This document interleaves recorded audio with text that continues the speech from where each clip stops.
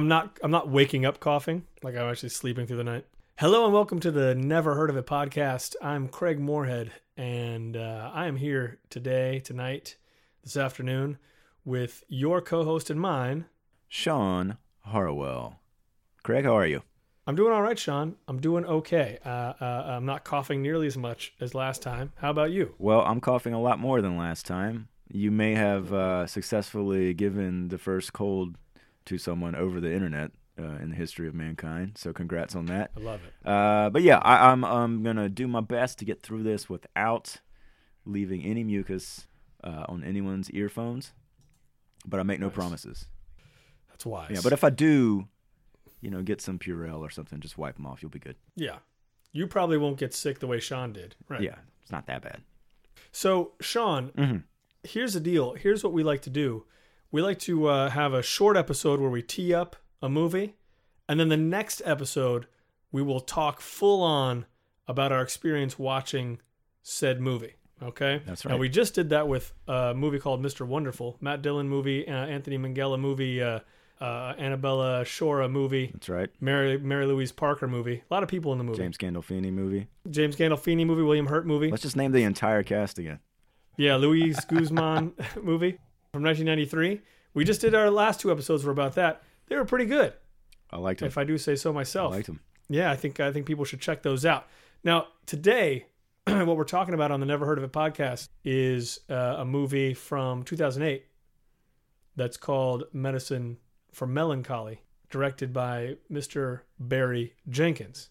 Yeah. Barry Moonlight Jenkins. That's right. Yeah. And I picked this movie. I was taking the duties this month, and I, honest to God, just searched because knowing that we had done Mr. Wonderful, and then that was a rom-com, and wanting to keep that theme this month, I was just looking up underrated romantic comedy movies, and this one popped up.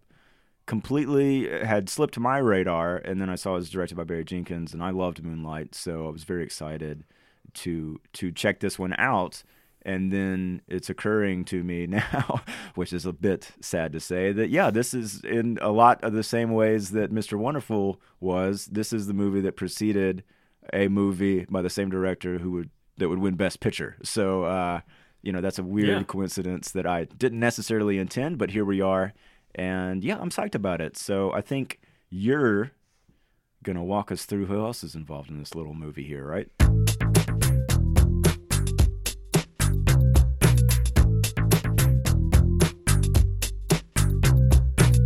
Yeah. We're going to talk about the making of Medicine for Melancholy. Alrighty. Not to be confused with the Ray Bradbury short story collection. Isn't that weird? Yeah. It's a little weird. And I couldn't find anything, and I don't remember enough about the movie. I don't know if there's sort of a reference, if there's sort of a thing there. It seems almost too much of a coincidence. Or maybe he just likes movies with M in the Maybe. title. I think the only thing I saw was that it was inspired by the title. Because there's another movie, right. I'll talk about this when we get to my section, but that inspired it content-wise. So I don't know that there's anything beyond he just liked the title. But if anybody else knows anything, I'd love to know more about it. And I've never read that collection of short stories, so we're just illiterate on all fronts. That's right. This isn't the Never Read It podcast. That's right. Sorry. But yes, so here we are, Medicine for Melancholy, 2008. This comes out. Premiered at South by Southwest. Written and directed by Barry Jenkins. What else has he done, though, Sean? That's a good question. He was a writer for the HBO's The Leftovers, though he says he didn't get to do much. I didn't know that. Wow. Mm-hmm. Still got to watch that show. He directed the fifth episode of Dear White People. Oh, cool. Titled Chapter 5. That was in 2017. He's apparently now filming an adaptation he wrote of the James Baldwin book If Beale Street Could Talk. But maybe most interesting, as far as I'm concerned, I think it's sometime after Medicine for Melancholy, he wrote a script for Focus Features that he says was about Stevie Wonder and time travel. Whoa. Where is it, Barry? Let's say, where is it Focus? Because maybe they're the ones that are like, yeah, okay, let's... That's true. Actually, that's true. Yeah. I apologize. Yeah. But maybe not, It may have been a Focus situation. Yeah, maybe it's just a matter of lining up his schedule now that he's, a Best Picture winner. But, yeah, that sounds intriguing. Indeed. I'm intrigued. Yeah. Oh, man. I think that'd be great. Especially if Stevie Wonder is the one time traveling. Yes, and they get actual Stevie Wonder. That'd be great. And he can't run into his other selves, you know, as he, I don't know.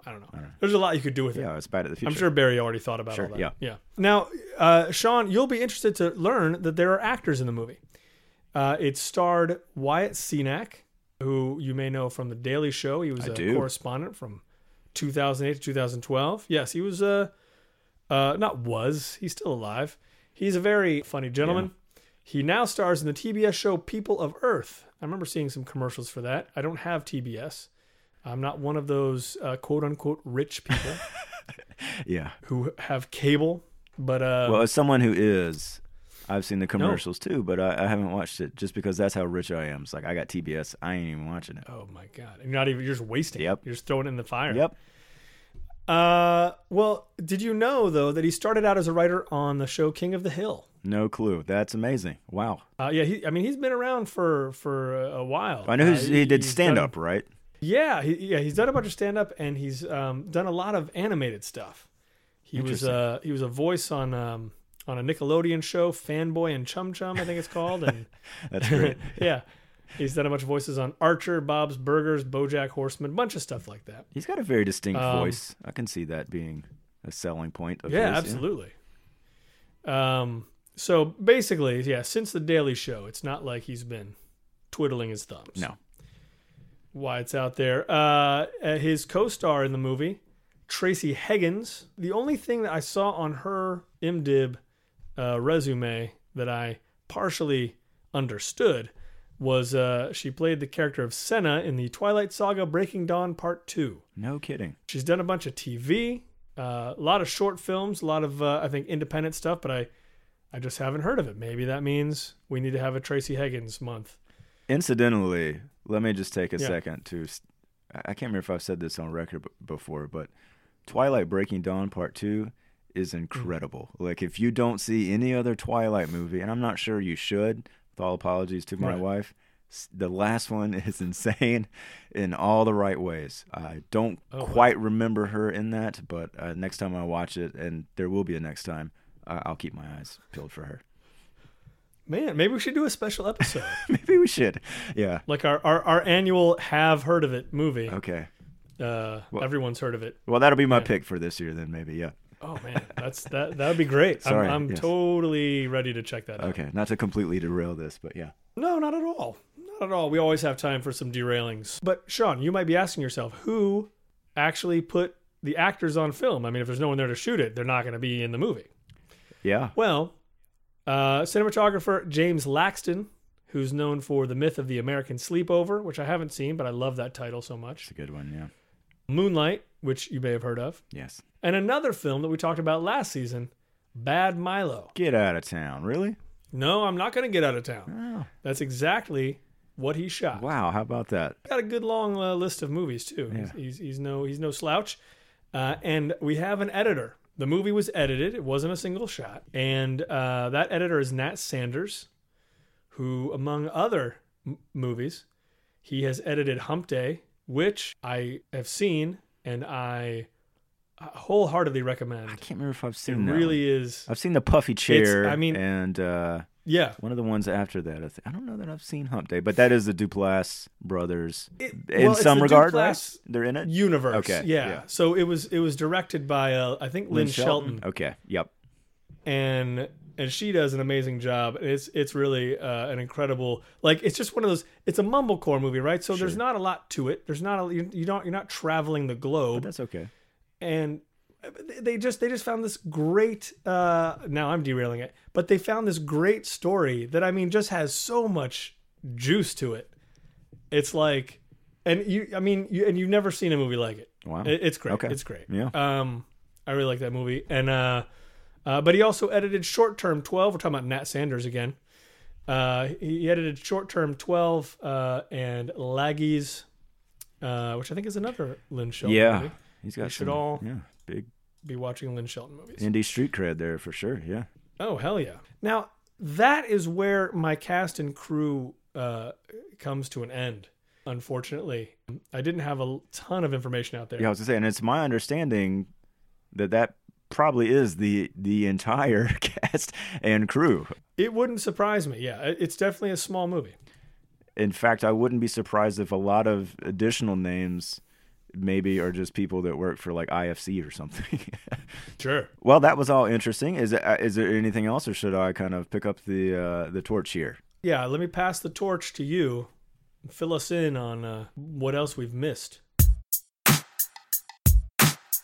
Well, I'll start just backwards a little bit and talk about Mr. Jenkins because, again, I loved Moonlight and I got excited about this movie predominantly because of that, but also because I read it described as the Black Before Sunrise in regard to the Richard Linklater movies, which I also love. But apparently this movie was predominantly inspired by a Claire Denis movie, the French filmmaker Vendredi Soir, which is Friday Night, if I have my translation correct. And that was a movie that was, built upon the premise of a one-night stand about a couple. And when he got around to making this movie, he knew it had to be cheap. And he thought, well, what's cheaper than just making a movie with two people?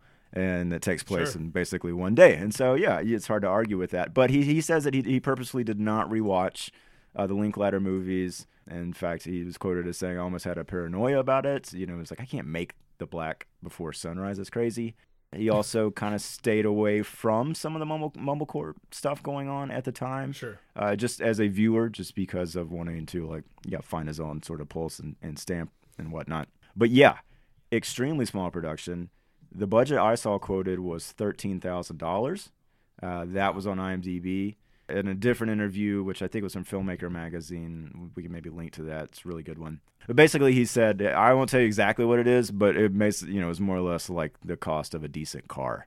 And he said that they didn't raise any money for the movie. He just went to a friend of his from film school, told him he wanted to make a movie, and then they did it. There were like 5 of them, and they all kind of contributed to it. And they were his best friends from college. I think James Laxton, the cinematographer, is one of those. He went to Florida State University for film school. It was really interesting to just look at it in that regard, that this was just a movie he made with his film school friends. And I don't know, that also kind of excites me too. It makes me think of, George Washington. Yeah. Great World of Sound, like some of the stuff that the guys we went to film school with have made. And if you want to see some of Barry Jenkins' short films from Florida State University, he has a Vimeo page. What? He's got several things up there. I watched a couple of them. There's everything from a short sort of documentary he made in a span of like 2 hours, it says at the end of it. It's about 15 minutes long, about just a young couple that have moved in together in San Francisco. And there is what appears to be a sort of promotional video that he made about Facebook's 10th anniversary. So that was kind of interesting. And then, yeah, he's got some of his student films up there, too. So highly recommend go checking out that page as well. Some cool stuff if you're That's awesome. a fan of him or just like seeing the progression of a director. But he graduated from film school and claims that, he left Florida and moved to L.A. within a week. And by the end of the year, he was working as an assistant for director Darnell Martin, who she's made the movie Their Eyes Were Watching God and then Cadillac Records, which I remember Cadillac Records. He says that was a really interesting experience, and obviously he learned quite a bit, through the whole process of making a movie, but he left her and went to work for Harpo Films, which was Oprah Winfrey's company, right? And I think he was just doing sort of assistant work of some kind, but he's quoted as saying, he got to a point where he was burned out and he had pretty much decided that I was done. I did something terrible that you should never do. I cashed out my 401k from Harpo. The benefits at that company are great. And I used that money to just bum around the country. I gave my car to charity. I gave all my furniture away to my friends, packed a suitcase, and took trains around the country for about 8 months. Yeah, it's pretty crazy. And I think a lot of that sort of experience is what informed this particular movie. And he did sort of end up after traveling in a relationship with a woman who was in San Francisco, and that's when he moved there. And I think that strongly influenced, although he says it's not autobiographical entirely, but I do think that it sounds like that at least influenced some of the decisions in the story that he had to tell there. But he made it in a short amount of time, I think 2 weeks. Yeah, like you said, it was at South by Southwest in 2008. I think it did the LA Film Festival in June of that year, and then after that is when IFC acquired it. interestingly enough, I read that he told an audience, he was at like a high school or even younger actually, and some girl asked if he made money off of this movie, and he said, as a matter of fact, no, I'm actually in debt from this movie. And so that's kind of interesting. I don't know how much IFC pays, but maybe that's a little revealing. Yeah. But yeah, so it did that, and then I think after IFC made their offer, it did Toronto as well, and the Mar del Plata International Festival, and then it was in theaters in a very small release in January of 2009, as I think you mentioned. And Craig, it made $100,000, almost $112,000, as a matter of fact, and played at its widest 7 theaters. And if I'm not mistaken, you and your lovely wife were 2 of the people who contributed to that $100,000 gross, right? Yeah. At least that's my memory of it. It seems really odd thinking back. It does, yeah. As you said it, I was like, yeah, I saw this in the theater, and that's crazy. Yeah. I mean, but it was a very different time. I didn't have children. Sure. So I could accidentally show up at a theater at any time of the day. Wow. Yeah. Now, how many people were there? Do you recall that much? There were, I'd say there was around $100,000 worth of people there. Yeah. No. What got you in the theater for that one? Like, what did you know anything about the movie going in? No. You were just like, this is playing. That sounds cool. Here's my memory of it. Here's what I think happened. So Kyung and I were out. Kyung's my wife. I shouldn't say that. Should I put my social security number out there? Yeah, go ahead. Yeah. Just the last 4 digits. Okay. So Kyung and I were in California, and we were with my friend Todd, who we talked last season. We talked with Todd, Mr. Rohal. Yes. And I believe he was the one who suggested seeing it. And it might be because I believe he knows Nat Sanders, the editor. Okay. And that may be why we ended up going to see it. But the twist here is all of that could be completely false. I could have just constructed that memory out of thin air. I feel like that's what happened. We'll have to ask your wife to confirm. Yeah. I don't know. We'll get Todd on here. Well, he'll deny the whole thing. That's still, it's pretty amazing that you had even heard of it, let alone possibly seen it in a theater. Very impressed. Oh, yeah. Lots of kudos to you. And then, thank you. Last little bit of trivia I have for this is, again, related to Barry Jenkins himself. And apparently, he and Damien Chazelle both figured out, Damien Chazelle being the director of La La Land and Whiplash, that they had made their first movies, and both had friends recommend the other's movie to them after they made it, because both, I think, are predominantly in black and white. Chazelle's movie was Guy and Madeline on a Park Bench. That came out in 2009, and then this movie obviously was out the same year. And so this was something that they realized at an Oscars roundtable when they were both nominated for Best Director. Less than 7 years later? Crazy. Yeah. Crazy things can happen, people. I guess 8 years later. Okay. Anyway, yeah, it's like we talked about with Minghella. I mean, that's a pretty insane turnaround for any filmmaker to go from what he experienced with this movie, and then it's a very small release, to Best Picture. So super excited to kind of watch the origins of this guy, and obviously see what else he has to bring us, hopefully involving Stevie Wonder and time travel. Man, I'd love to see that movie. Me too. Boom. Hey. Yeah. If you want to watch this with us, which would be great, the movie's definitely out there on DVD. That's where I got it. I bet you can find it streaming somewhere, although I didn't look too hard. Right. Fair enough. I got things to do, man. Yeah. You're not just a movie guy. No. But you should watch it and come join us. Yeah. I agree, Sean. I hope everyone does watch it, and I hope they do come back and listen to us talk about it. And maybe even they would tell us how they felt about it on our Facebook page, or on the Twitters, or in the Instagrams. That'd be nice. It's always nice to hear from you, and I hope you all have a nice day and don't cough. Oh, man. That's some good last words.